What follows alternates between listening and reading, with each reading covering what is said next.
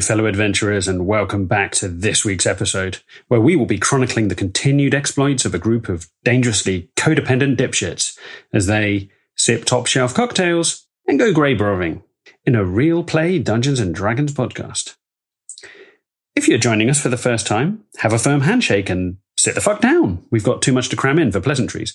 But here's a little catch-up for you nonetheless. The adventuring party is made up of Tatty Bojangles, a gnome ranger, running from his past, his closest friend, a snow-white wolf called Lady. Belciar, a disgraced dragonborn sorcerer, thrown out of the prodigious magical society known only as a wizard's sleeve. Hanash, a half-orc fighter whose brawn far outstrips his brains, never far from the fight, but not the guy you want adding up the bill. Maud of Nightmares, a well-dressed tiefling druid with a sharp tongue and sharper claws. Her moral compass comes in handy as a fan in the summer months. And finally, Aristobulus, a human cleric of dubious taste, never quite the same after being molested by an owlbear on a school camping trip. Now, if the audio quality seems a little bit wanky this week, well, that's because it is. We made the bold artistic choice to record Hanash 10 feet underwater in a reservoir, whilst we thought it best to record Belciar through a brick wall with a dirty sock over the microphone. But you know, it's those kind of risks that win you the awards in this industry. So, if you can forgive us those artistic flourishes, grab a drink, settle down, and join us for this week's episode. Enjoy! Right, quick recap on where we got to last week, because it's been a couple of weeks for some of us. So, last we left off with our intrepid adventurers. They had just bumbled their way through a myriad of puzzles in the old abandoned observatory in the ruins of Melasmere, the resulting clues pointing to a graveyard by the old cathedral. All the while, the gnome ranger, Tatty, coming to terms with his new disability, having recently lost a significant portion of his fingers. Setting out into the night, the group had attempted to keep a low profile and made their way across the ruins as quietly as possible. It was, of course, at this moment that Aristobulus decided to mend his flute and pipe up in a merry tune of celebration. This instantly alerted the presence of the hooded figure who had been stalking them, Aristobulus taking an arrow to the stomach. Sensing the seriousness of their current situation, Theolian took off into the night, shouting, drawing away the attention of the masked hunter with a timely distraction.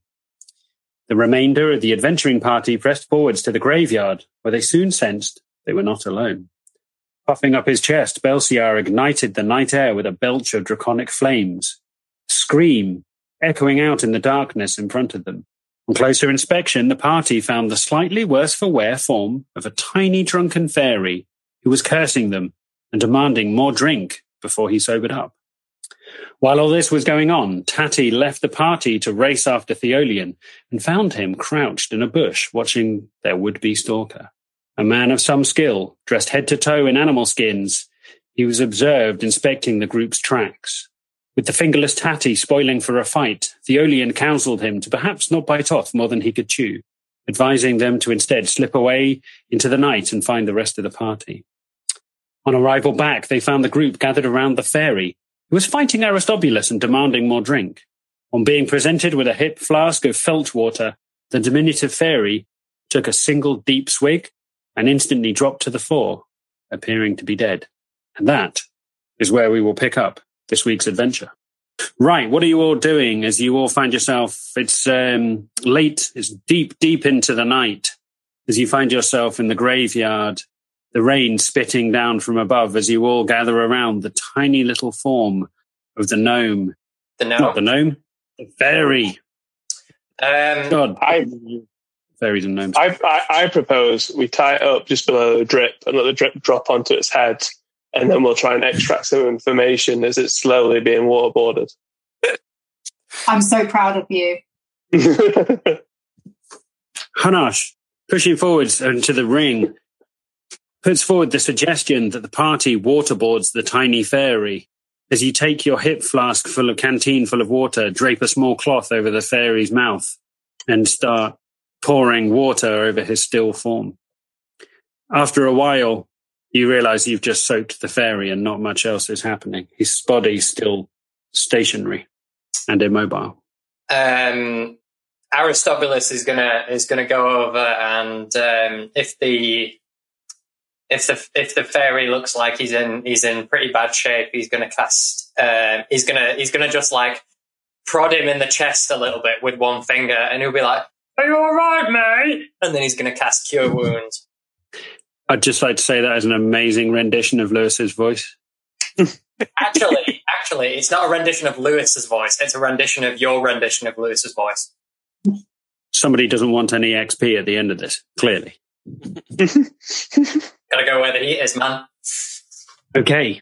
As you all gather round in the torchlight, you see Aristobulus push forward through the ring of people, and as he kneels down, he rolls up one sleeve of his shiny garb, and you see his greasy, filthy hands. He reaches out a single finger, pushes down onto the tiny body of the fairy. Doing CPR, you see his finger prodding, probing, pulsing, as his fingertip starts growing, and a crackling blue energy releases off it, and you see a sudden jolt, a spark of energy leap onto the fairy's chest as you see him defibrillate the fairy with a you hear a sudden from the fairy, and up comes a tiny little spew of felch water as it hacks up onto the fairy's chest, and a little voice says, "What the fuck was that?"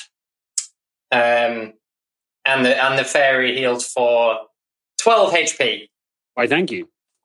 And Aristobulus just goes, "You're all right." I don't know. Oh, fuck me. Jesus Christ. What's this sticky stuff all over my chest? The finest felch water in the world. Jesus Christ. I like a drink as much as the rest of them, but felch water, Jesus Christ. Anyway, why are you all gathered around me? Looks over in suspicion. He looks over in suspicion at the Dragonborn. And you, that whiny cunt that tried to set me alight. Yes, I remember you now. Yeah. Did you catch fire? He looks down at his tiny little wings. They've still got slight burn damage to them. Well, yes, I did burn, you wee twat. Good. I'm glad I've still got it. Well, you're not very friendly, are you? Anyway, what brings you here to my graveyard? Can we ask him about we're looking for a town? What town are you looking for? The nearest one? I mean, you're in the middle of you're in the middle of the ruins of a city. There's not really a town anywhere near here. You're in the wilderness, I'm afraid. I come from the Feywild. I'm not from there. I was kicked out of the Feywild. I'm not going to lie. I'm not the best fairy in the entire world. We might have a problem or two. See, I might have snorted slightly too much fairy dust and got myself disgraced in the Feywild. I don't want to say that I'm a trouble starter, but yes, they kicked me out of the Feywild. Can I take a water bottle from Tatty? Looks like he's packing a load of stuff. Can I take a water bottle from Tatty and can I shove the fairy into the water bottle and cork it? Is this a full water bottle? Really? No, it's an empty one. Yes, of course, yeah. If you want to try and catch the fairy, can you make me... We'll say it's a surprise and you're not going to tell anyone what you're doing. So if you snatch up the canteen of water, you make me a sleight of hand check to see whether you can... He's just been resuscitated. How quick can he be? Can't see sleight of hand. Just above sleight, just below religion. I can't spell slight. That's fine. 8. 8. As you, Maud, the tiefling, attempt to sneak surreptitiously and grab the fairy and stick him into the uncorked bottle, he suddenly looks up, sees the flash of blue in your bright yellow eyes, and just dodges out the way, his wings buzzing as he goes bzz, and flies to the side as he looks you straight in the eye and like, what the fuck are you up to? I don't trust you. You don't look like you belong in this dimension. I don't trust you as far as I could throw you. I want to jump in at this point and just say, leave him alone. I've also been kicked out of things, and it never stops hurting. Oh, what did you get yourself kicked out of, Dragonborn? The wizard's leave. It's Wizard's very leave. prestigious. What did you do to get yourself thrown out of the wizard's leave? I feel that's a bit sensitive right now, but it was tyromancy related. Ah, yes. I like a bit of cheese myself. See me? I like a bit of the, the sparkly dust.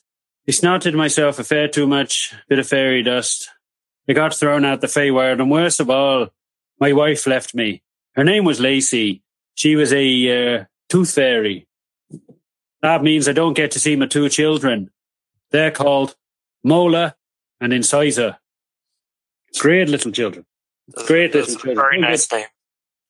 I have to pay my child maintenance. And you know what? The bitch makes me pay it in teeth.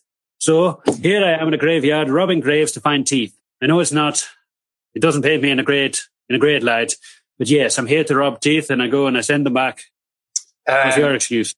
Tatty is gonna, hearing him talk about robbing graves, Tatty is gonna jump straight. He's gonna jump the shark of the moral implications of robbing graves, and he's gonna say, we're actually looking for something in particular in this cathedral, in this graveyard. Could be a grave.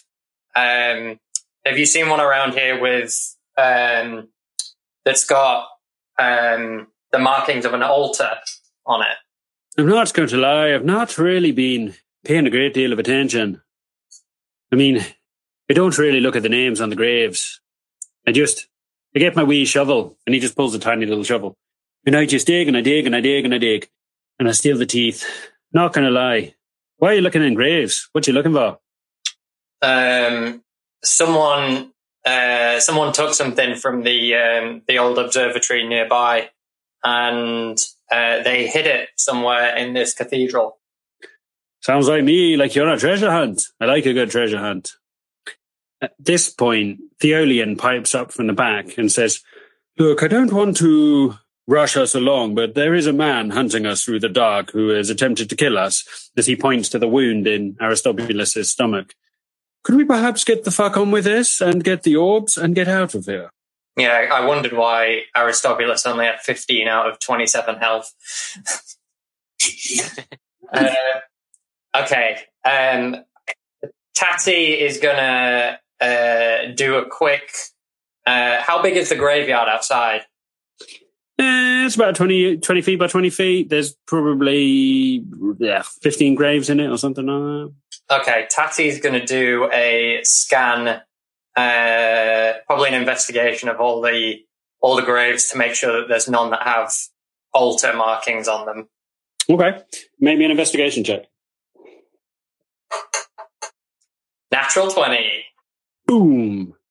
As the tiny little gnome dashes around with his stumpy little fingers and goes in the pouring rain from grave to grave, you see various names carved out into the stone. Some of the graves are in bad ways with the stones, some of them fallen forward, some of them smashed off at angles.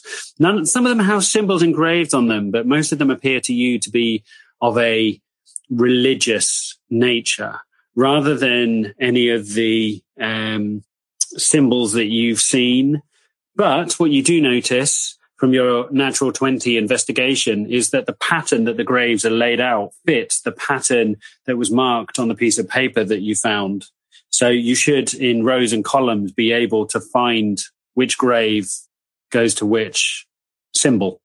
That makes sense. Can I do that then? Can I check the graveyard against the map and go check the right grave? You most certainly can. You can now tell from your natural 20 roll which grave corresponds to which symbol. Which symbol would you like to go to? The first one I'll go to is the one with the altar. That was the one that was that the important one from the puzzle episode? I'm trying to remember. You better hope it is. Go on, Rag. Go on if you. Yeah. We could divide and conquer and like take like a symbol each or something. I was going to say, yeah.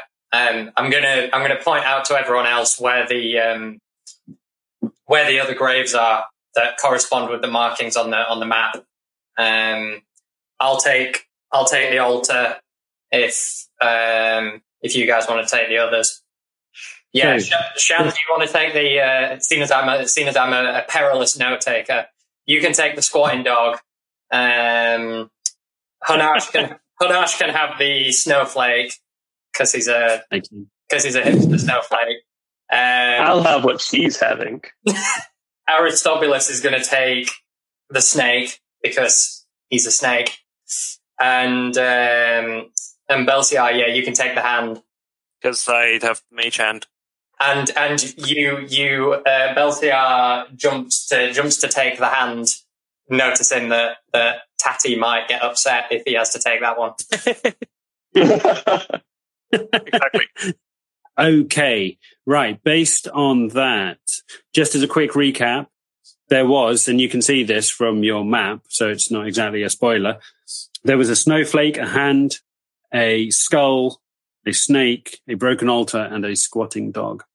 So who would like to go first? I'll go first. I guess I don't have any digging implements, so I'm just gonna go with my hands. I'm just gonna and just dig away. What symbol did you get? Snowflake. Snowflake. Dainty little snowflake. So we see Hanash with his rippling green furry biceps, a real tank of a tank of an orc. As he goes forwards, rolls up his sleeves, he kneels down in front of the grave that corresponds to the snowflake icon. On it, you see it's been smashed and vandalized over the years, and you can barely make out the inscribings that were carved into the stone plate. Reaching down, using your fingers, you reach through the grass into the soft mud and start wrenching up clods and just throwing them over your shoulder. Making short work of it, sweat beading on your brow, you suddenly feel a poof as your hand hits something hard. Ooh, I've got a crowbar, so I'm assuming I look at the thing and think, is this a grave? And not the grave, is this a coffin? Is this a grave? Yes. As you scoop away with your hands, almost like a dog digging, you fling mud and grass and clods and earth and the occasional piece of stone to one side, and you feel with your fingers the grain of wood as you start uncovering the lid of a coffin. Yeah, I'm going to crowbar this coffin up. Okay. As you lean in, you excavate all the earth as well as you can with your feels, chipping your dark green fingernails. You're never going to win a beauty pageant at this rate. As the last of the earth removed from the top of the lid, the rain beating down on your back, soaking your clothes to your skin, you see the lid of the coffin is held together by two nails. Taking the crowbar out of your backpack, you get purchase underneath the lid, lean back, and there's a crack as part of the lid. The top part of the lid cracks off, and you look underneath. Once the stench of decomposition has passed, you look down and you see the body of a woman. The way you can tell it's a woman is the fact that she is entwined in a beautiful silken robe and headscarf that wraps around the yellow bones of her decomposed body, the tatters of the last remnants of flesh still hanging to her face. I think to myself what I'm going to do, and then I just rip all the clothes off and think that maybe this will be there'll be a clue here. So I'll bring anything that's not bone or flesh up to the surface, and I'll have a look around to make sure that there's nothing hiding under the skull. I'll kind of throw the bones out of the way and kind of looks have a nosy all up in this coffin. Okay. Can I before that happens? Can I go up to him and can I request very nicely the silk turban because I think it suits my scales? I think He's I'm gonna going have to to say this to myself. I think this is just like when that dog wanted my rat. I reached for the blunderbuss, but then I think, I'll let it go this time, and then I throw the garments to her. Yeah. Sets off my my jaundiced eyes. So I just grunt, throw it, and then just kind of start shuffling through it again, through all my stuff again, through all the bones. So yes, ripping the very cloth off the bones of the decomposed lady, you hear some footsteps behind you. Turning around, you see Maud with her arms out, handing her with some degree of frustration. You hand her the silken robes. Maud, you take the robes. You see that they're surprisingly still in very good condition after what you can only assume is a very long time by the decomposed state of the body with the leathery flaps of skin over it. Panning back to you, Hanash, as you dig in, you move around the body, looking everywhere, pulling off the rest of the lids. You look underneath, going from top to bottom, and feeling into the velvet behind the body. You find 2 silver coins, but that's all you can find other than the parts of the bones. So are they like normal currency silver coins, or are these some like a different kind of silver coin? Make me a perception check. 17. 17. You reach down, you look at it, you lick it, you sniff it, you bite it, you flip it. Sounds like some sort of dodgy sex tape. As you've seen silver coins before, and as far as you can tell, this is just a standard mint silver coin. Put it in my pocket. Putting them in your pocket. Right. Who's up? Who else wants to have a punt? This feels like a fairground amusement where everyone gets a sort of locked box to step right up.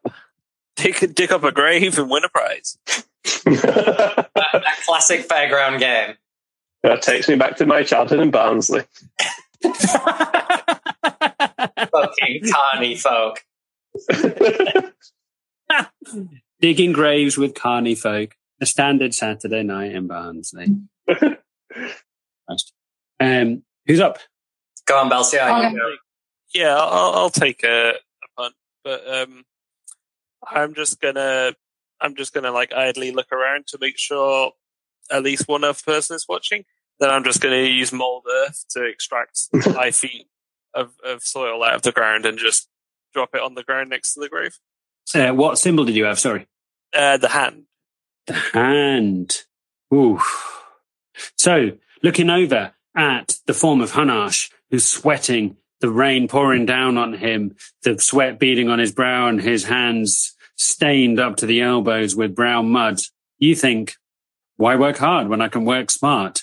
Stepping back, you feel the ozone crackles. The very rain starts evaporating around you and sizzling as a spiritual energy digs into the ground, and you see an almost perfect rectangle of earth rising up out the ground as the rest of you feel the earth shaking as it kind of hovers in midair.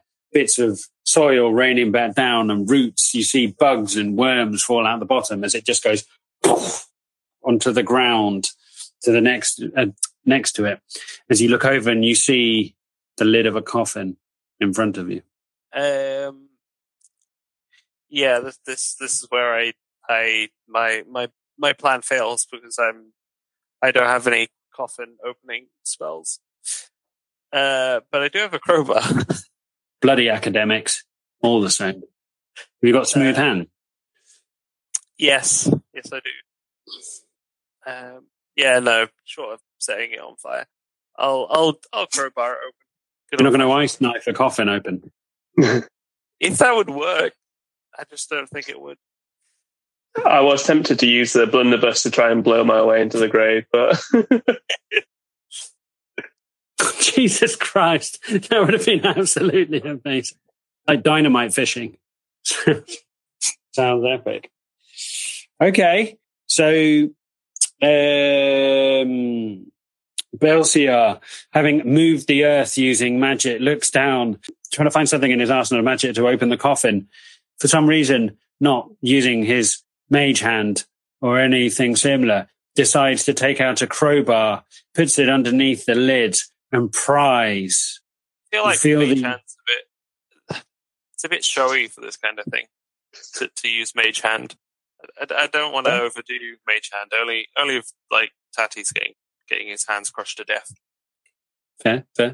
So, Belsiar, you feel the edge of the crowbar fit underneath the lid of the coffin. As you lean back, you feel the pressure and the tension on the crowbar as you put your full weight, putting your knee against it and leaning. The lid pops open, and in that moment, you feel the heat and the warmth as an explosion blasts up out of the coffin, throwing you clean into the air and dumping you onto the ground. As you feel, all of you look round and see the Dragonborn hurtle through the air, screaming, clods of earth raining down on top of him.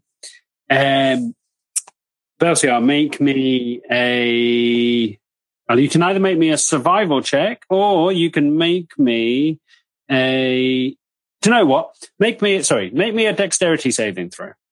I'll give you an opportunity to. Okay, 18. 18. Something doesn't feel right as you put your foot down on the crowbar. As you hear the click, you turn your head at the last moment as you feel the warmth blast across you. Thrown clean across the graveyard, you land on a heap in the ground. Taking 4 points of damage, you feel your robes sizzling and burning as you look over and just see the burnt, charred remains of the coffin all around the place. Is there any body parts that have... Crawling back to the smoking crater, you look over the lip of it, and there's very little left except splintered bits of charred wood and the occasional incinerated earthworm. You can only presume that it was booby-trapped. But who would... I say, fuck's sake, Belsiar. Well, stop blowing shit up. We got business to do. It wasn't me. Yolian comes in at the edge and he says, "Look, I don't want to ruin the party or anything, but could you try and make less noise? We are being hunted. And for the love of God, could somebody stop that fairy from smashing teeth out the front of that woman's skeleton over there?" That you all look over and the tiny little fairy is currently like just ripping teeth out of the skeleton of the woman that Hanash unveiled as he's like, "Don't mind me, I'm just paying my child maintenance." Come on then. I say to our friend, like, well, if you want him to get teeth, then you give him your teeth, or he'll keep him taking those teeth. Motherfucker. I mean, if you're talking to me, my teeth are 200 years old, and I quite like them. I don't really want 200 years old. At least you're not trying to kiss me. As he looks over at Aristobulus. Try that again, you pervert, and I will rip out your tongue. So Aristobulus is currently he's kind of passive aggressively digging at the snake grave, the one that's marked with the snake on the map. He's using the shovel because he's passive aggressively thinking, if I don't know how magical this thing is, I'm just going to use it as a normal fucking shovel. Okay. So as Aristobulus digs away into the earth, you all look over and he's whistling to himself as he's like just digging away, singing a little song. You're my little shovel. You're my little shovel. One day we're gonna be best friends, but for now you're just a shovel. As he digs away, as he hits something. Oh, I think I found something. As he rears down, scrapes away the surface as he sees another coffin. Oh, yeah. All right. I got one. As he just lobs the shovel to one side. Stay there. Leans down, throws the last of the earth out of the way, looks over. Belsiar, can I borrow your crowbar? Sure thing. Just throw it over to him. Thanks. Is it a magic crowbar? Does it do anything else? Yes, but you have to rub it and then talk to it, and it will grant you a wish. He starts wanking off the crowbar. What kind of... Oh, what's... Oh, yeah. Oh, yeah. Oh, God. Yeah, I'm feeling this. This is solid. All right, yeah. Enough of this tomfoolery. Right. As he digs in underneath the layer of the... that he digs in. You see him put the crowbar underneath the lip of the coffin. He cracks it open. You hear a creaking noise as he looks down. He takes in the full aroma of decay. Oh, yeah. Smells like my mum's cooking. As he looks down. Oh, that's so cute. As you all gather around and look down, you see the body. You see one adult body and two children's bodies, little skeletons just curled up next to the adult as three people were buried together in a single coffin. Aristobulus is gonna... Shit, I don't even know how he would react. I think he would use them as dolls. Yeah, that was my first thought. He's gonna very quickly, even though his first reaction was, "Oh, that's so cute," after realizing how sad it is, he's gonna take a quick nip of whatever booze he's got, and then he's gonna kind of respectfully pick up the children, put them to one side, and then kind of search them one by one and search the coffin. As Aristobulus stoops in, he picks up the children with all reverence and respect and puts them to one side. He frisks the lady, and you all think for a moment, "Oh, he's grown as a person." And as you look back at him, you realize he's taken the jaw of the little child's skull and just moving it up and down as he says, "Oh, look at me. I can't afford my own grave. I had to share one with my mother." Eolian walks back in. Eolian walks back in and says, "That is both disrespectful and highly stupid when we are being hunted by a man who has already attempted to shoot you in the stomach. Could you just shut the fuck up?" As Aristobulus turns around and says, "I will kiss you again if you don't piss off. Back up. 2 meters. 2 meters." As he uses the child's body to fight off Eolian. Yeah, he uses the child's body like pushes the head forward head first, and he's like, "Yeah." So fucking dark. Dark. Right, who's up next? What's Maud doing? I was going to say, go on, Shannon. Maud I put on the kimono, which I kind of dusted off, all the fleshy, scabby bits off the kimono. I've kind of picked away. There are a couple of minging stains, but I've scraped them off. Like, you know, where fat gets congealed, where body's like decaying. So I've scraped those manky bits off. And I think you've been with more dead bodies than we have. Put on the kimono, and it comes with a little wrap. So I do the wrap up, and it sets off my blue scales really nicely. So I'm quite impressed. But I have to make a little slit in the back so that my tail can go through. So I do that. And then I get the turban, and the turban's blue with like bright yellow flowers. So I put the blue and bright yellow flowers turban on, and it offsets everything really nicely because I've got jaundicey eyes, like just the right shade of blue skin to kind of, you know, really make it pop. So then I decide in my like Carmen Miranda get up to start flailing around, digging with my tail.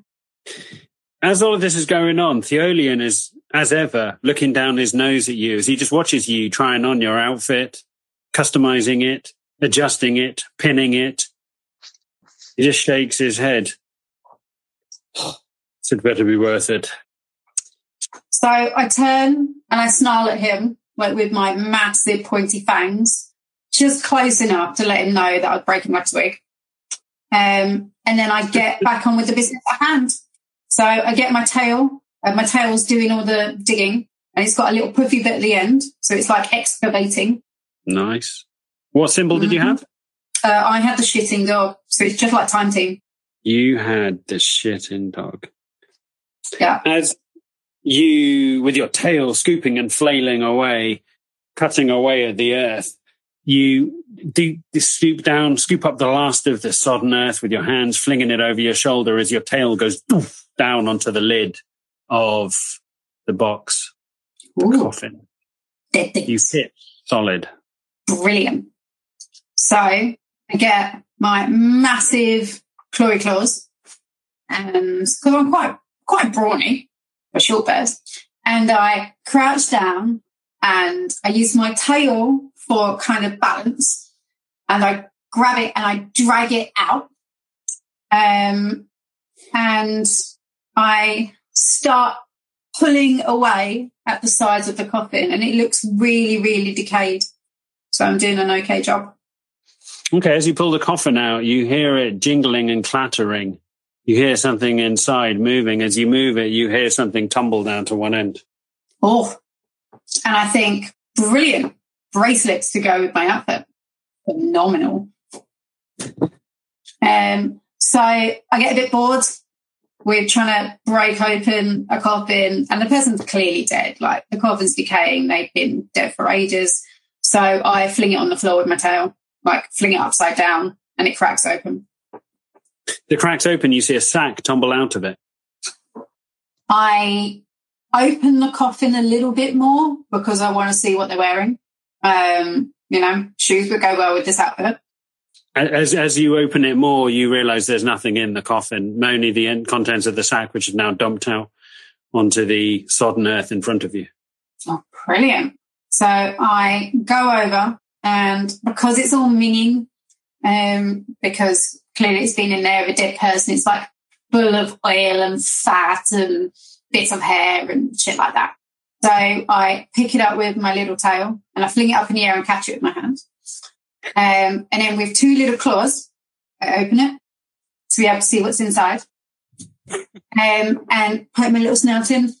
Poking a little snout in, you look and you see various bits and bobs as you see things shining back at you. As you look down and you pull out a set of silver cutlery, a knife and fork and spoon. You see a tankard. You see candlesticks. All of them appear to you to be silver. Somebody appears to have stolen something from somewhere and buried it in the coffin, ready to come back for it later. I think that's quite a stretch. It could have been buried with that person because it was their most important possession. But I also see in the fork, I could use it to pin up my hair. So I grab the fork and I pin up my hair under the head thing that I've got. Yeah, under the turban. And then I fit the knife into my squirrel bag because I've still got my squirrel bag. Excellent. So, secreting away the various silver bits and bobs that you've picked up, sticking the fork into your hair, holding back your dark blue hair, you put the rest away for a rainy day to either be used or traded. As everyone turns finally to Tatty and the last grave. Before we go any further, can I make sure that I get hold of one of the children's skulls? Because a while back I was trying to, I think we were in the mines. I was trying to get a dwarf skull to turn into a cool sorcerer's drinking vessel. And for some reason I don't think I was able to get the dwarf skull. But looking at the children's skulls, I'm starting to think, yeah, that would make a really good, like, a nicely sized cup for a sorcerer to drink from. And they're already dead, so it's not like a bad thing. I thought this was going to be for one of your new magic tricks at your children's party. Skull's always cool to have. Where's Jimmy go? This is Jimmy now. Exactly. That's a good idea. You could use him for as like a ventriloquist dummy. Yeah. So yeah, you can use it to like as a prop, and then the top of the head will come off, and you can also drink from it. That's what I'm thinking. I've never thought how many uses there are for a child's skull before. This is amazing. It's just like an adult skull, way too big. Like you have to drink that with This ain't no tiki bar. I'm having a classy drink here. I'm so glad that we toggled the explicit button on the podcast when we pushed it out. This is literally, this could be the Halloween. You never know. If we time it right, this could be the Halloween episode. Jesus Christ. Sponsored by Skull Candy. homes. Skull candy. Yay! Wow. Dear God, Skull Candy, Co-op Funeral Homes, the Prudential, life insurance. God knows. That's real. You just imagine, Jesus Christ. Anyway, the Dragonborn walking over to the placed bodies of the family that were buried in one of the coffins, reaching down, you just pick up and you go and just pull the head off, polish it a little bit, like that scene out of Predator 2, where he's got the trophy room full of skulls. You just take the child's skull, use magic to blast the last of the skin off it, look down at yourself feeling smug as the fairy buzzes over. Are you going to be using those teeth? No, you can have the teeth. I don't need the teeth. All right. That's very big of you. As he just smashes the teeth, he gets his little wooden sword and just starts smashing the teeth out at the front of the child's skull, just puts them away in the little bag and just buzzes off into the night. Anything for a friend. I know. I mean, you do owe me after burning my fucking wings off. Yeah, I feel bad. Oh, don't feel bad. You should see what my fucking ex-wife did to me. Lacey, she fucking hates me. Ever since I fell out of rehab. See, I joined a rehab. I couldn't really go on. Not the way I was. I joined Sprites for Sobriety, and we met every week and we all sat around in a circle and we shared our feelings. But I'm not very good at sharing the feelings. So they kicked me out. And now here I am. I miss the Feywild. But I just send my bag of teeth back to my wife every month. I put it on the summoning circle and I send the teeth back to her. Do you know what? I had a sponsor. My sponsor in Sprites for Sobriety was a centaur. I had a cross-dressing centaur. Do you know what? You've never seen a cross-dressing centaur. He had sparkly hooves, painted his hooves, the most amazing colours you've ever seen. His name was Ralph. What a guy. I miss him. But anyway, enough about me. Ralph the Centaur. Ralph the cross-dressing centaur. You couldn't make this shit up. He had the most amazing sparkly hooves. Right. Anyway, looks like you're the last one. Yeah, as I'm investigating the grave with the altar mark on the map, I'm actually going to send, I'm going to ask Lady to just do like a little prowl around, which I kind of assume that Theolian is doing at the same time, just to kind of keep watch. Yes, as you look around, Theolian is very much a man whose head is on a pivot. He's always looking around. As a trained hunter, he's keeping an eye on what's around you, keeping a perimeter on it. And Lady as well, you send to just stay on the edge of things. Make me a perception check. 22. 22. As you're looking around, one of the things you do notice after a while, as you've watched everyone else dig into their coffin, dig into their graves and open the lids of their coffins, you've been waiting, knowing that yours is probably the one that will yield the most results. One thing you do occasionally notice, you get the eerie sensation that perhaps the cathedral isn't empty, as you get the feeling that you see lights flickering on the inside of it from time to time. You're sure that it's possibly not just the lightning, that you see fire and flames on the inside of the cathedral. Can I quietly get Theolian's attention from where I'm kind of investigating the grave? Yep. Looking over, you catch Theolian's eye and you, with your stumpy little fingers that are no longer there, you usher him forward. As he comes forward and kneels down next to you. For a moment, he stops next to you and just says, "We haven't really talked about what you did. Thank you. I just wanted to say thank you for coming back for me."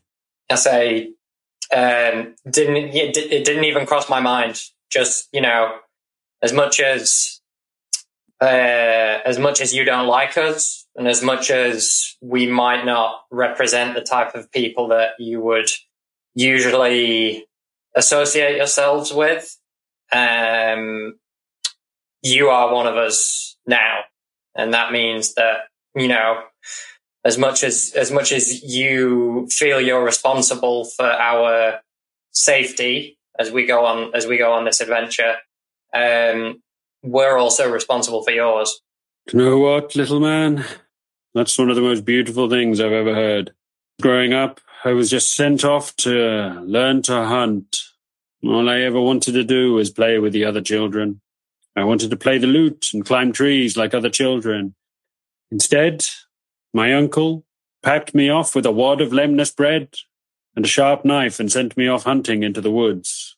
Do you know what I did? I ate all of the lemnis bread in a single sitting. Thoroughly constipated myself. Call myself a new arsehole shitting that lemnis bread out. Mm. All I ever wanted to be was an entertainer. Sadly, I was a great killer. I had an uncle called Eusephoros who used to entertain in the king's court. Your friend Aristobulus reminds me a lot of him. Mm. As much as I don't like him very much, I do wish sometimes that I could be as free and easy as him. He's No, no. I'm something of an entertainer myself. I do parties, bar mitzvahs, weddings, that kind of thing. Oh, really? What kind of tricks can you do, Dragonborn? I Show reach me. behind his ear. And pull out a copper piece. Holy shit! That's amazing. Do you do other currency? No, I can't afford anything much more than coppers. Oh, dear. I know sometimes I can be serious and grumpy, but really, I do appreciate you taking me under your wing, taking me into your ragtag group of crazy people. I know that you're not always quiet. I know that you're not always subtle, but your heart is in the right place. He takes you both to one side. Between you and me, do you think that greasy priest meant anything by that kiss? I think you should go for it. If I don't know if he has a sexuality. I think he's just a force of nature. I think his sexuality is a force of nature. Yeah, But you know what they say about an unstoppable force and an immovable object. I don't. What do you do? Tell me. Well, when an unstoppable force meets an immovable object, Sexy time. it's bound to be chaos. And you know, love is chaos, if nothing else. Well, I mean, at 200 years old, I'm not saying that it's been a while for me, but it's been a while for me. a geriatric elf and a whiny masturbator. That sounds like a match made in heaven. Well, listen, I tell you what, if we make it out of this and we get all these orbs, maybe you could help me make a move on him. You got it. Yeah, we'll be your wigman. I mean, I really appreciate this. And he looks over at you both. And if you mention this to the big green bastard or the blue scary lady, and he takes his knife out, I will geld the pair of you. This is between you and me, and maybe Aristobulus. I mean, if you do that, you're only hurting your own chances. So I don't know why I'm taking relationship advice off a man who just pulled the head off a child's skeleton and used it as a drinking implement. But times are tough, and needs must. I in a obviously like sarcastic sense, like I'm taking the piss out of Theolian's usual demeanor. I'm going to say, enough with the small talk. The reason why I got you over here is just to say, don't go into the cathedral without us, because I think I don't think we're alone here. Oh. The tracking skills are not totally lost. Yes, we are not alone. I would say, judging by the noises coming out of there was more than one individual in there. And they do not sound altogether human. I'm just going to say, keep an eye on Lady while you're circling the perimeter. I just kind of point down to the grave. He reaches down, gets under her jowls, tickles her. Don't worry, I will look after Lady or Barbara or whatever the hell her name is. And he gives her a little shuffle and they both walk off around the perimeter. He comes back momentarily. Remember, Don't tell anyone about our little secret. You got it, man. You got it. I told you, you're one of us. It's not easy What being secret? it's not easy being a 200-year-old single white elf. As he just skulks off around the perimeter. Hey, Hanash, what's up? Good guys. Lovely weather. It sure is. Rain. I'm gonna dig up the grave then.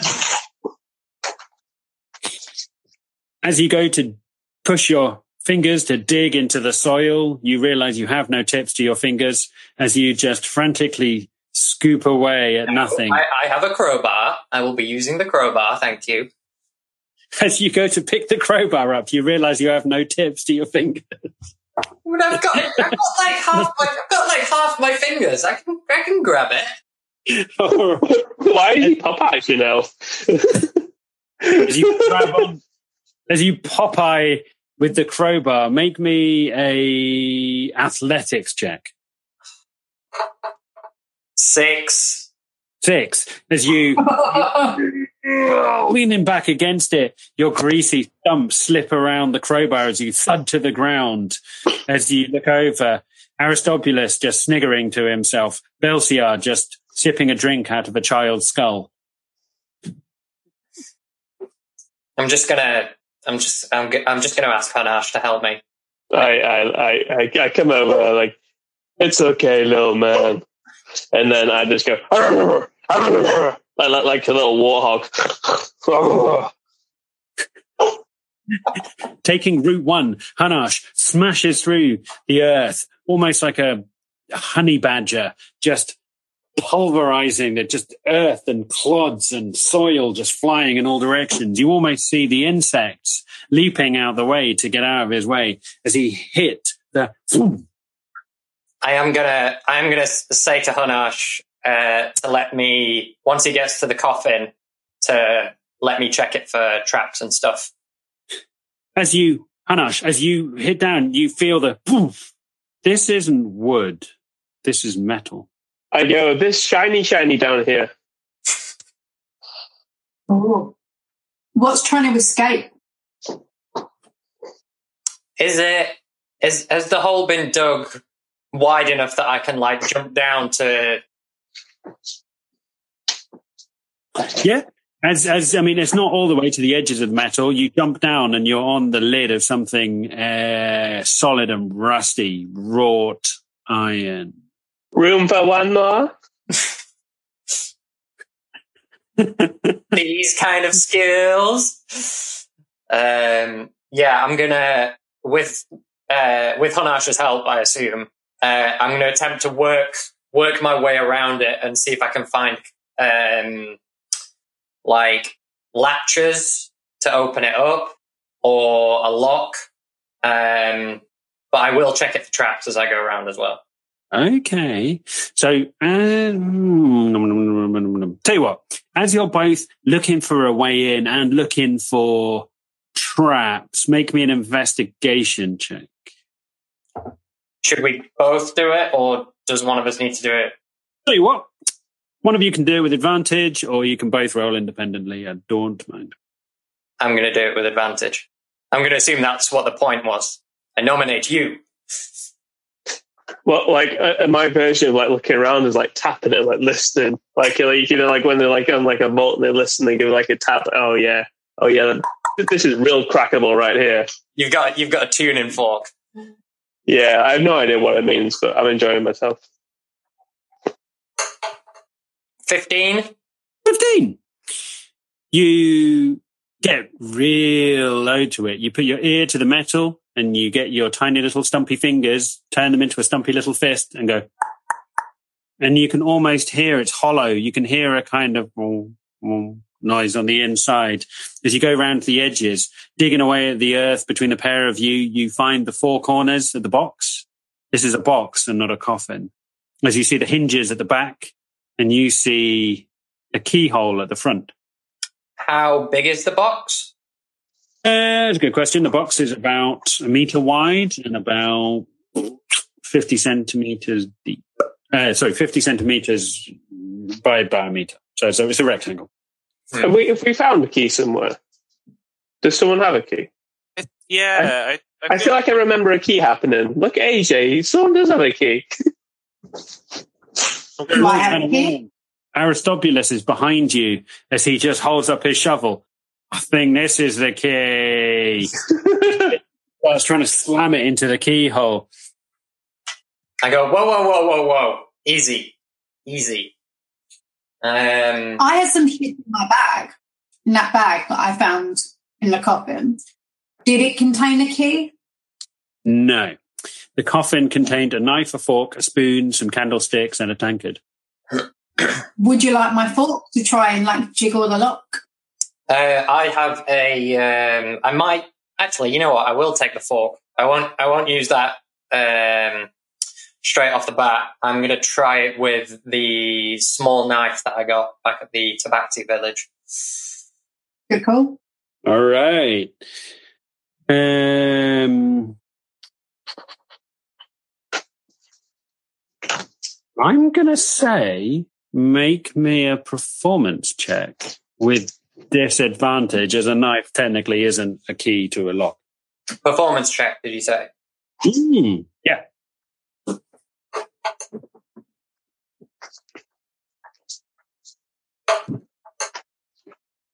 I see you played Knifey Locky before. 9. 9. Jimming around in the lock. You hear it, and your little ears prick up, and you go, and you get excited, but then you realize, no. As you pull it out, you haven't broken the knife, but it's slightly chipped along one of its sharp edges. Okay. How... I don't think Tati's going to be able to do this. It'll probably have to be Hanash, to be fair. How...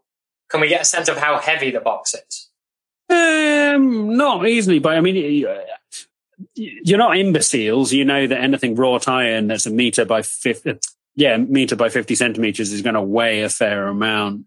Maybe Hanash on his own could lift it as he's hench. I'm just gonna ask Theolian to come down and have a look at it. I'm going to assume that he's got some thieves' tools. As you look I around, wonder if the key's in the cathedral. Yeah, could be. You look over and you see Theolian on the perimeter. As you call him back, he slowly comes back low to the ground as he walks up, looks down, sees it, says, yes, okay, I can give that a go. As he rolls up his sleeves, actually before, he looks down at it, says, oh, I'll give that a go, peels off his leather waistcoat, hands it to Maud. And don't be wearing that. As he rolls up his ridiculously white elfin silk shirt sleeves, reaches into a pocket behind him, pulls out a shiny set of lockpicks, crouches down on the floor, and goes to town. Equal measures, listening, getting different keys, getting various different tools to try and trigger the different tumblers. He gets an 18. After a while, you see almost like Theolian is playing the lock like a musical instrument. He gets more and more pins, manipulating the tumblers until there's as he slowly withdraws them, puts them in. He doesn't open it. He steps back. Fourth. I don't really know what check this would be specifically, so you might have to tell me. I know I've already kind of checked for traps. Could I specifically check for magical traps? Is that a thing I can do?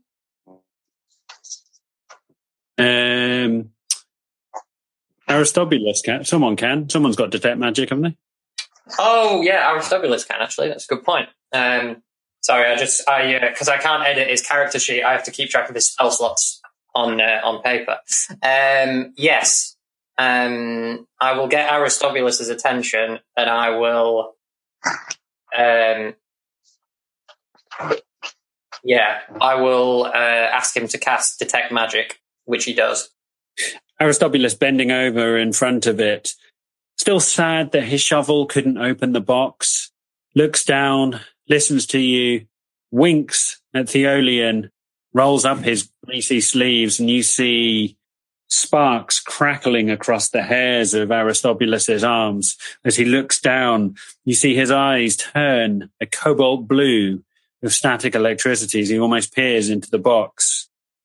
Yeah, there's a lot of magic in there. Like a fuck ton of magic. I'm gonna ask him, is it the box itself, is it magic, or is it just what's inside it? Can you tell? Fuck me, you want the moon on a stick? I mean, yeah, I think it's the inside of the box. Cool. I'll proceed with caution and lift up the lid of the box. Amazing. Lifting up the lid of the box, there's a moment exactly like the end of Raiders of the Lost Ark. The power just beams out of the box, and you just see all the flesh melt off the gnome's face as he just melts like a shit wax candle. No, I'm joking. Sorry. Couldn't stop myself. As you lean forward, you lift up the lid, and as you do, a light emanates from it, a bright, pure light. As you're almost blinded, your stumpy little fingers almost letting go of the lid as you push it back, and there's the heaviness of the lid. As you look down, and as your eyes all accustomed to the brightness, you see 3 perfect orbs next to each other. Dragon Ball Z. I knew you were going to say that. I just look over at Theolian and give like a little smile, and then I wander over and pick up all 3 and put them in my bag.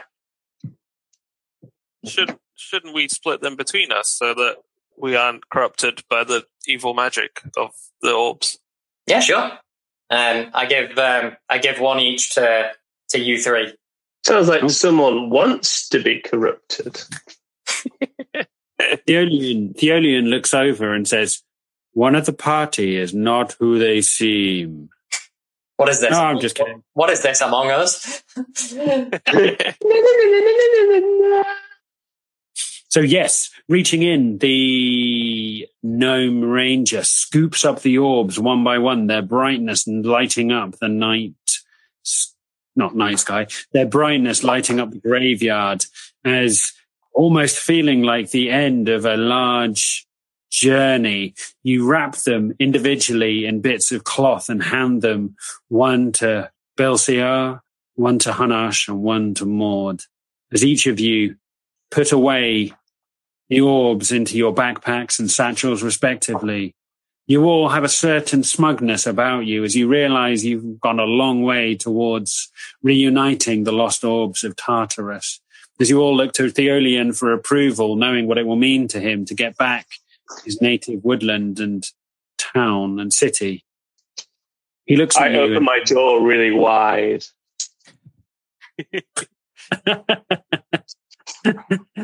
Theolian looks over at you all and says, "That's 4. 1 more orb. Just 1 more orb and we can do this." Will it fit inside the child's skull? That'd be a pretty cool thing to put on top. Like a really big ice ball for your whiskey. Yeah. As he looks over, you're desecrating this timeless magic orb, trying to slam it into the toothless skull of a child, as Theolian wraps an arm around you, which you can tell is all muscle. "Please don't do that. That is beyond priceless. And I'm not talking about the skull." Yeah, no, I just think it's very kind of like, magic-y and like having a skull and a glowing orb. I don't think it's desecration. It's kind of enhancing the but if you insist, I'll keep my skulls and my orbs. Thank you. I do appreciate that. I don't want the same thing to happen to the orb that happened to the otters. No, that's Bring that up. I collapse into sad mumbling. As he walks away. And that is where we're going to pause momentarily.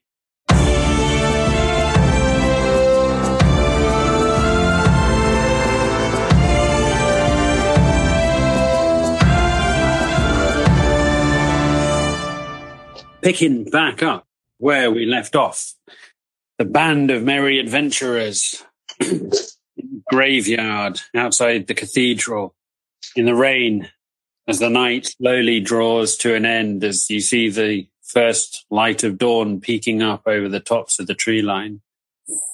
4 orbs in your possession, separated between you in case one of you should come to a grisly end.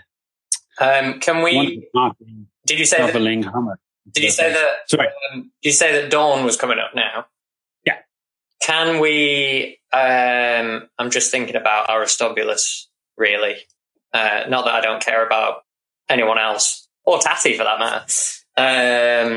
Can we take a short rest before we go into the cathedral? Absolutely. While we are taking a short rest, Tatty is going to go up to Theolian and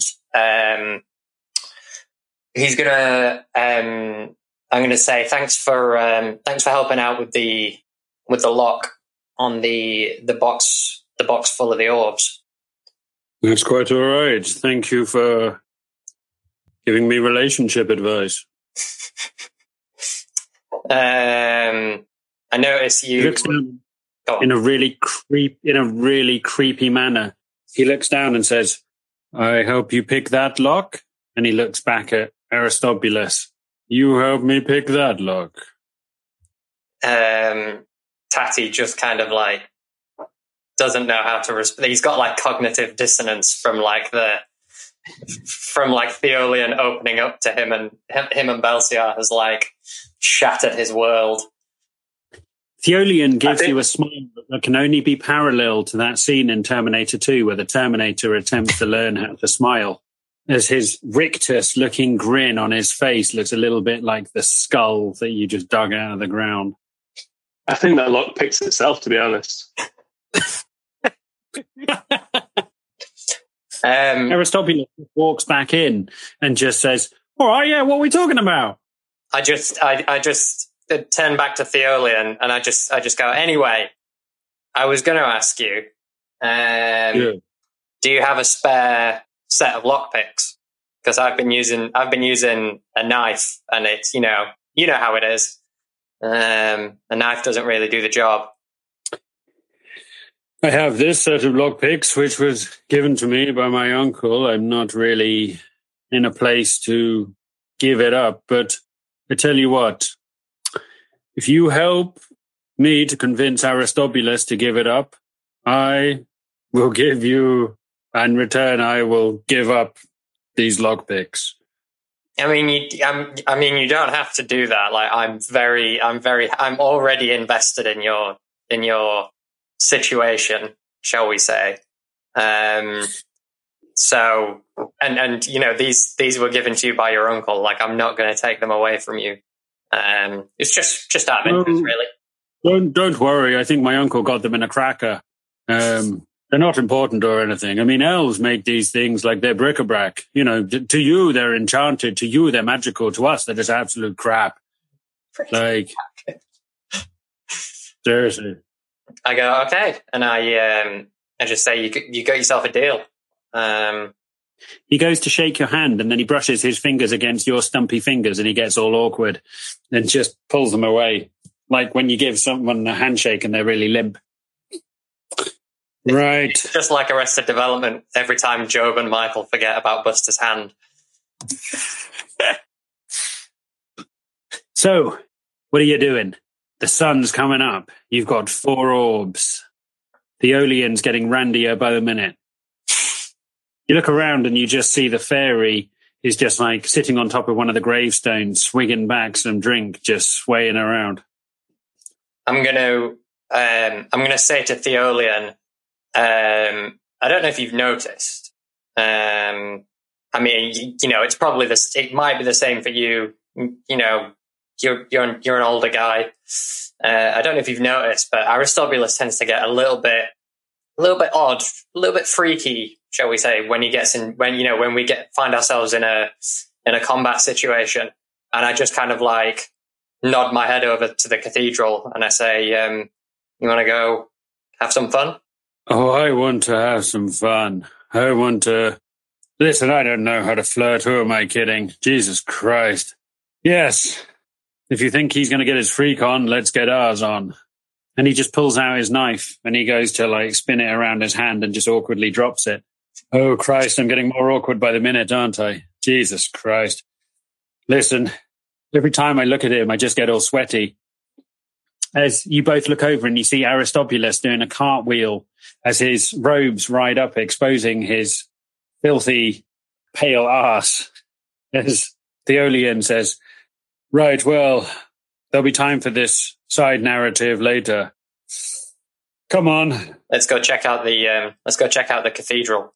See what's in there. Yeah. Let's go check out the cathedral.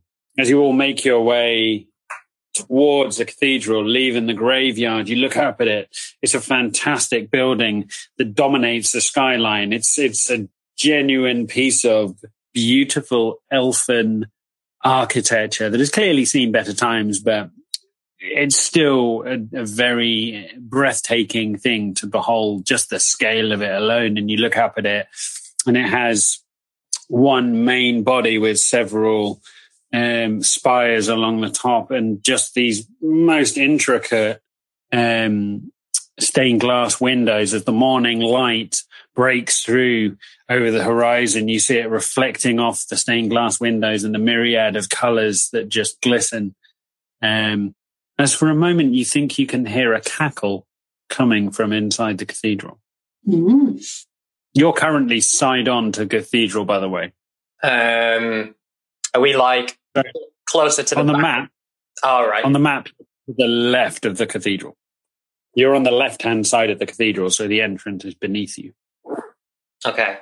I'm gonna gesture to everyone else to follow me, and I'll kind of stealth ahead like 10 feet or something like that, and just try and see if I can make out the lay of the land as I get closer to the entrance. Sure. So using your natural hunting and ranger skills, you head out of the graveyard, looking behind you, looking at the wreckage that you've left behind you, the holes in the ground and the strewn earth. A smile breaks across your face as you realize you've come so far and you've come so close to finding the last of the orbs. As you set off on this, quite possibly the last part of this section of your tale, coming around the side of the building, there's almost like a main body and two, and like an extension that comes out to one side on this. And as you come round it, you see strewn outside this side of the cathedral, someone has turfed out a lot of the things that would have been inside the cathedral. And you see strewn on the floor, a smashed set of cabinets and several dinged up pews that would have once been inside the cathedral that somebody with no sense of respect has turfed out the front of the cathedral and left to rot outside. Do I get a sense of it might be that the cathedral is too broken down to be able to tell, to be fair. Do I get a sense of what, if any, if there was a specific denomination? Make me a religion check. I think that might be the one thing that Tati has never done before. Natural 1. Not a man of God. Natural 1. As the DM frantically scrolled to Google different religions in D&D, the player rolled a natural 1, the dungeon master easing off his sudden Google search, realizing that he would not have to make any shit up on the spot. As Tati looking up at the cathedral, you see that it's in good nick. It's not, it's a bit run down and it clearly hasn't been looked after. It doesn't have a groundskeeper. You look up at some of the phenomenal scrolling and the scripting that runs across the top of it, and your traveled sense, the fact you've been around and traveled a bit as a soldier, you know that's elfin script. And as you look at some of the gargoyles and the figures that are carved out of stone, they look impressive.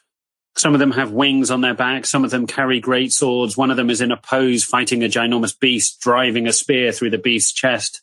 There's nothing that stands out to you as any particular religion or denomination, but what you do take away is the fact that this was some undertaking to build this cathedral, and that it was a focal point to the city at one point, and people would clearly have come from far and wide to worship and bring offering. Okay. Not bad for a natural one. There's quite a lot of insight for a natural one there. Quite a lot of insight without actually knowing anything. I'm gonna, as I come up to the entrance, I'm just gonna stealth ahead, stealth inside. I'm just gonna gesture to everyone else to kind of follow behind until I see anything specific. Okay. As you stealth around the front, you finally come to the front of the cathedral and you look up at the giant arches that form, and above you see a giant spire that goes up. The strewn remains of stuff. At the front of the cathedral, there's a cobbled street, or the remains of what used to be a cobbled street, and strewn across it are smashed up bits of wood. Occasionally you can see destroyed reliquaries and things that have once been held sacred within the church that have been turfed out to rot and fall apart in the rain and the weather. As you look over to one side, you do actually see a tumbled down well, or what is the remains of what you believe to be a well. And as you look up at the front of the cathedral, you see a set of giant 20-foot solid oak doors, or solid wood doors, barring your entrance to the cathedral. I open the doors. Such suspense. Walking up to it, Hanash, the biggest and brawliest brute of you all, you look straight up at the door, not one to be intimidated by Gothic architecture. You lean your shoulder into the door and push with all of your might against the cobbles. Make me an athletics check. Cool. 11. Pushing with all of your might, sweat beading on your forehead, you push against it and you feel it start to move, but the weight of it is too much for you as one single person. You can't tell whether it's barred from the inside or if it's just too damn heavy for one person to open. Is it open like a crack? Can I see inside between the doors? Is there a gap now to move that far? Well, I'll tell you what. Make me a perception check. 8. You lean and you look and you try and see whether there's anything. You get low to the ground and you sniff like a dog, and you can sense a horrible stench coming from inside. I tell everyone that it's stanky out there, in there. Did you say on the side of it that we walked down as we were going towards the entrance, did you say that there were stained glass windows? Yeah. Are we going to throw Tatty through the windows? I was thinking about using the grappling hook, but I don't know if there'll be anything that we can latch onto. So the stained glass windows, as big as they are, maybe they're 10 foot wide each and maybe 30 foot tall, and they come together in a Gothic arch, and on them, some of the bits are missing, but you get the feeling that it's a representation of an epic battle that's happened in the elfin history. As you look, they start maybe 10, 15 feet off the floor. So there's large, huge, hewn blocks of stone that make the wall, and then a lintel. And then maybe 10 or 15 feet up, it starts into the stained glass window. Is this an opportunity to set the doors on fire? Or obviously an opportunity to set the doors on fire. Why wouldn't you? I like Maud's thinking. I don't know. Let it go. Yeah, I mean, what could go wrong? You know what we could do? And I look across at Hunash. I say, The old toss the moon through the stained glass window maneuver. no. I say maybe it's time to crack out the Big Daddy. You mean the blue nibbles? As you say this, you hear a noise behind you. You all turn around to see the little figure of the gnome. As you all turn around, you see the little figure of the fairy behind you. There's a little voice says, "What the fuck are you up to?" Just trying We are out here, but we need to be in there. Oh. Do you reckon there'd be teeth in there? So many teeth. Right. I'm in. What do you want me to do? The door. Open it. Yeah, try the door. As he takes a swig from his hip flask, he's like, "Right you are." And he goes, "Geronimo!" As he just flies to the door and you just hear a and then the little figure of a fairy just sliding down the door into a heap. While he's on the floor, can I put him in a flask? He's going to come in really super useful, and we can shake him for his fairy dust and things will happen. I think this is darker than the children's skulls. Make me a performance. Make me a performance check. Okay. All right. I'll make you a performance check. The fairy is a living creature. He shouldn't be trapped. I mean, the children are already dead. This is worse than Dobby had it. That line is so dark. 19. 19. As you quickly scuttle over, the fairy is like on the floor. There's a lump on the side of his head as he's like, "Fuck me, Jesus Christ." As you scoop him up, slam him into your canteen, screw the lid on, leaving it off a crack so that there's still some air coming into him. As you hear a little voice on the inside, an echoey voice saying, "Oh, fuck you doing? Hello, no. As you just hear like a thumping against the side. "I will kill you, you wee shite." So I take the flask and with my little claw, I make some holes in the top, rub it on tighter so he can't get out. And then I hold him up and I shake him just hard enough to let him know that he needs to be quiet. As you start poking your claws through, he's like, "What the fuck do I look like, a magician's assistant?" As like sharp things start stabbing inside the little container that he's in. He's like, "What the fuck are you doing? Where's the alcohol going?" As all the alcohol drains out of the bottle that was once in there. And you just see like a little eye up against the holes. He's like, "I will get out of here and I will kill you. I've got a set of skills that I have honed over a unique career of being a drunkard, and I will use them. Trust me, I will get out of here, and I will sober up, and I will kill you." Can I just politely remind him that nobody's going to miss him and that this is enforced rehab? So I'm just trying him out, basically. Like, it's for his own good. I don't want to make a big thing out of it, but I do have 2 children, Molar and Incisor, and I do think they will miss me. But if you really do want to keep me from my children, I see you making the small yappy noise with your hand. Jesus Christ. All right. I'll shut up. But Reinforced rehab, and he'll get something out of it. He'll be a much better, wiser person. And in the meantime, anytime we need some fairy dust, all we have to do is shake the canteen with all the holes in. Winners. It's like a fairy dust salt shaker. Absolutely. See? Brilliant. all right, I think Maud, I'm not gonna fight you because you scare me, but I will warn you that no one puts Adventurers Anonymous into rehab against our will. So just remember that. Yeah. I mean, I'll drip some tequila in every so often just to keep him from dying, like weaning him off slowly. But other than that, he's no good at the moment. He's just boring and annoying. So we're going to sober him up a little bit. Maybe a bit of cheese in there just so he doesn't die.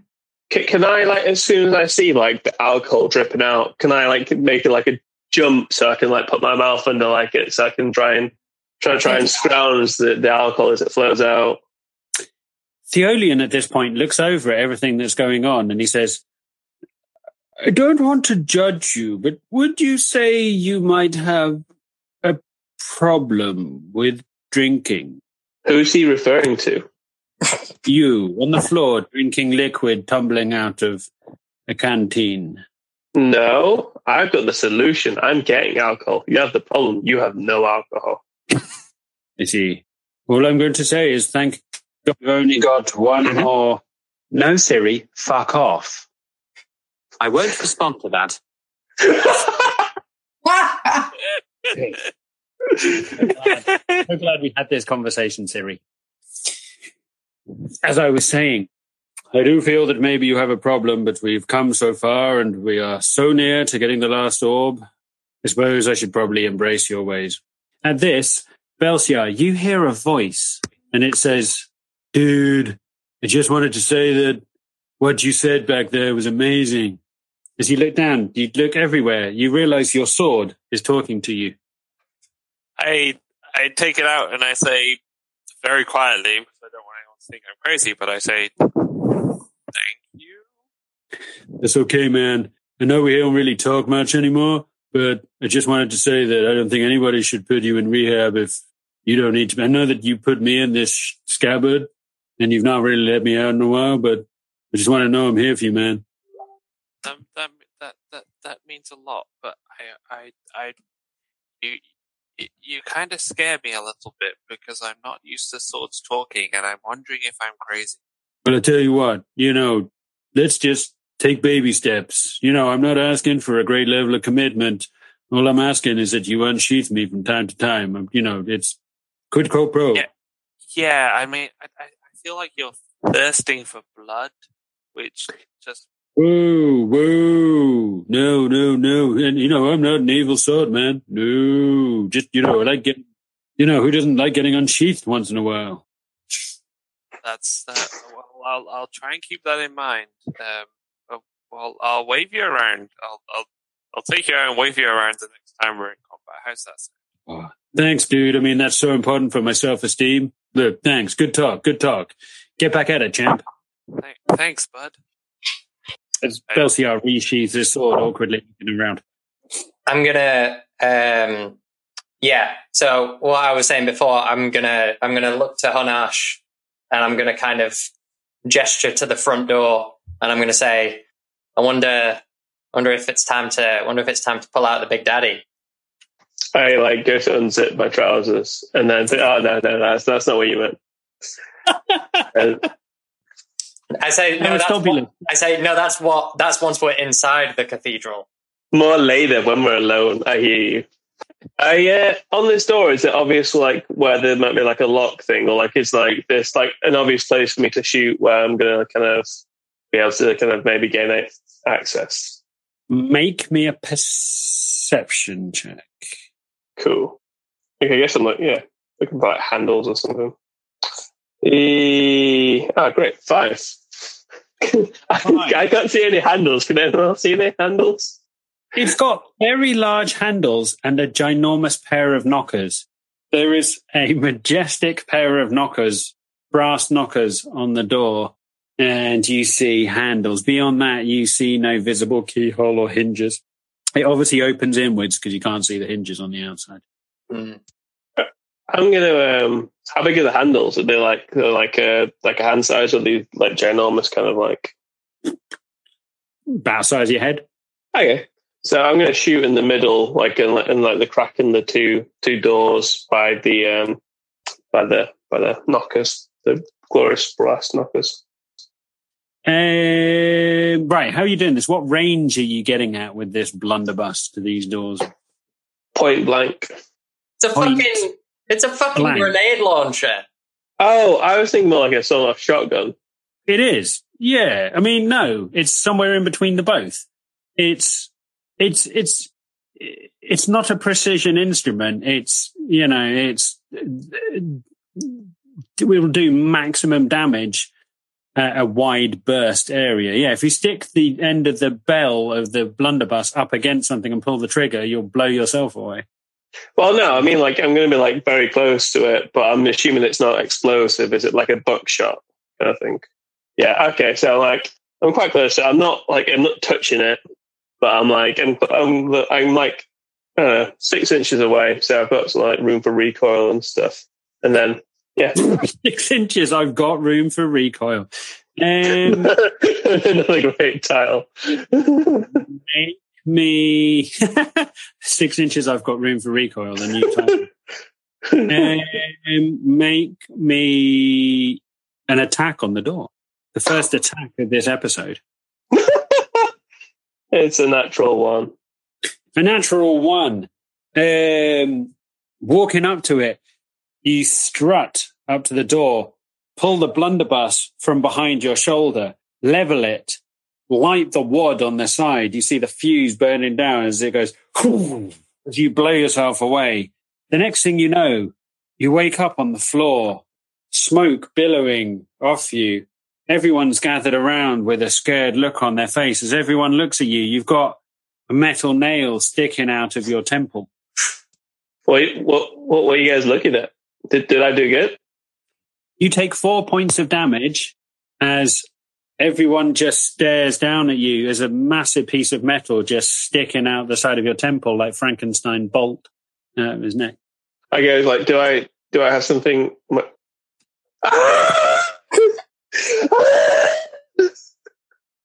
Pull out, leave it in, pull out, leave it in, pull out, leave it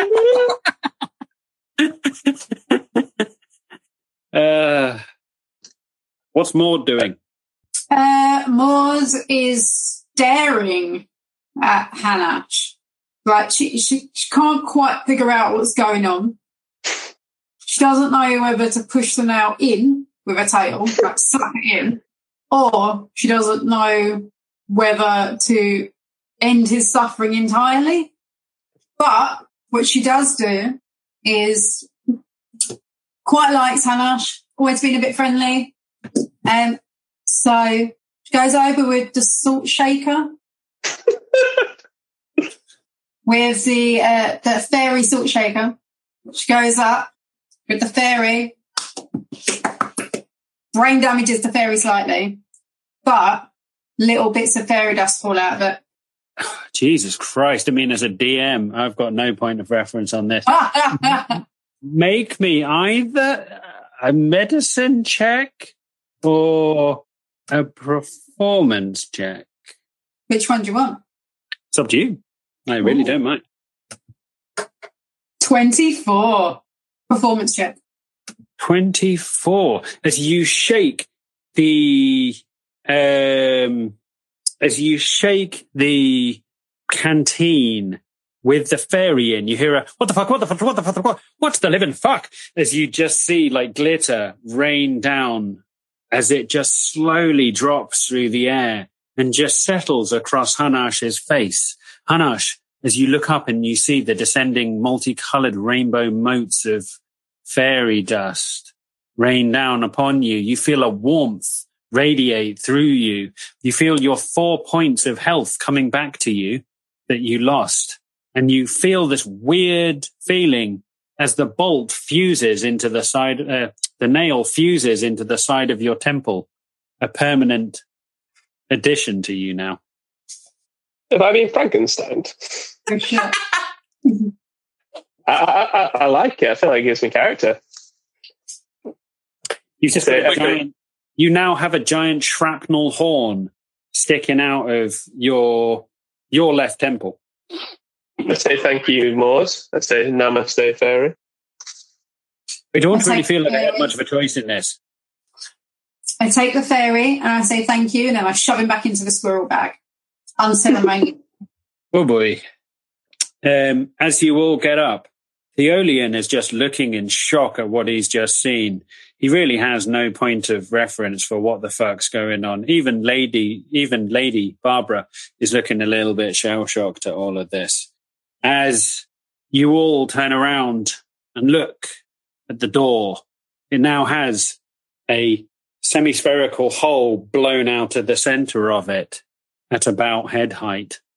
A hole which is about 30 odd centimeters wide. It's still smoking from where the blunderbuss hit it. I'm gonna fit through it. Did you say you want to try and fit through it? No, I want to fit Tatty through it. Oh. I mean, I'm not opposed to it. I do have the boots of spider climbing, so I could at the very least walk myself up to the hole and have a look through it. So as you all gather round and look at the smoking crater in the middle of the cathedral door, everybody starts looking down towards Tatty, everyone having the same idea in their mind to fit the little diminutive ranger through the door. As a noise comes from the back of the group, as Aristobulus brings out a jar, takes the lid off and went, "Do you want me to lube you up?"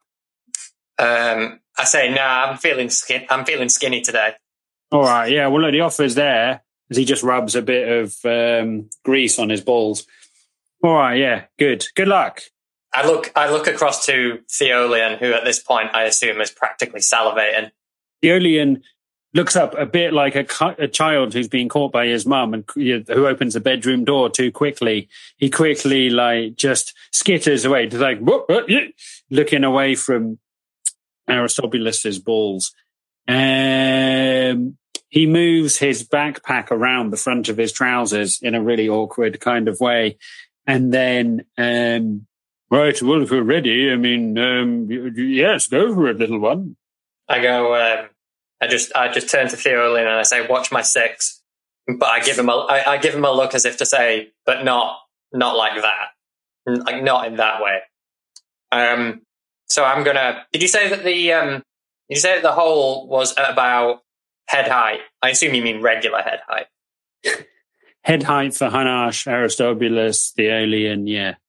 It's about 30 centimeters across.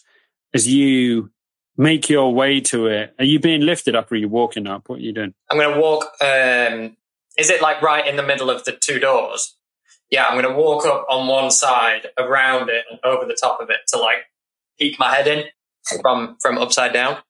As you walk along the ground with your spider boots engaging, dunk, dunk, dunk, dunk, dunk, dunk, dunk, you walk round, still feeling the warmth and the smoke coming off the door, bits of shrapnel still sticking out from the woodwork where Hanash blew himself away. You duck your head round, look inside. As the morning light is starting to come through the stained glass windows, you see the atrium to the cathedral dimly lit up. An absolutely beautiful, majestic building, but in such disrepair. You just see pews scattered around the place, altars desiccated. Your eyes accustoming to the darkness, you see things scuttling around on the inside, and you hear a high-pitched laugh as you hear a voice say, "Ha, ha, ha, ha." And that is where we will leave this week's episode. Fucking A. So that's about all we've got time for this week. But before we go, we just wanted to say a massive thank you for tuning in to listen to us.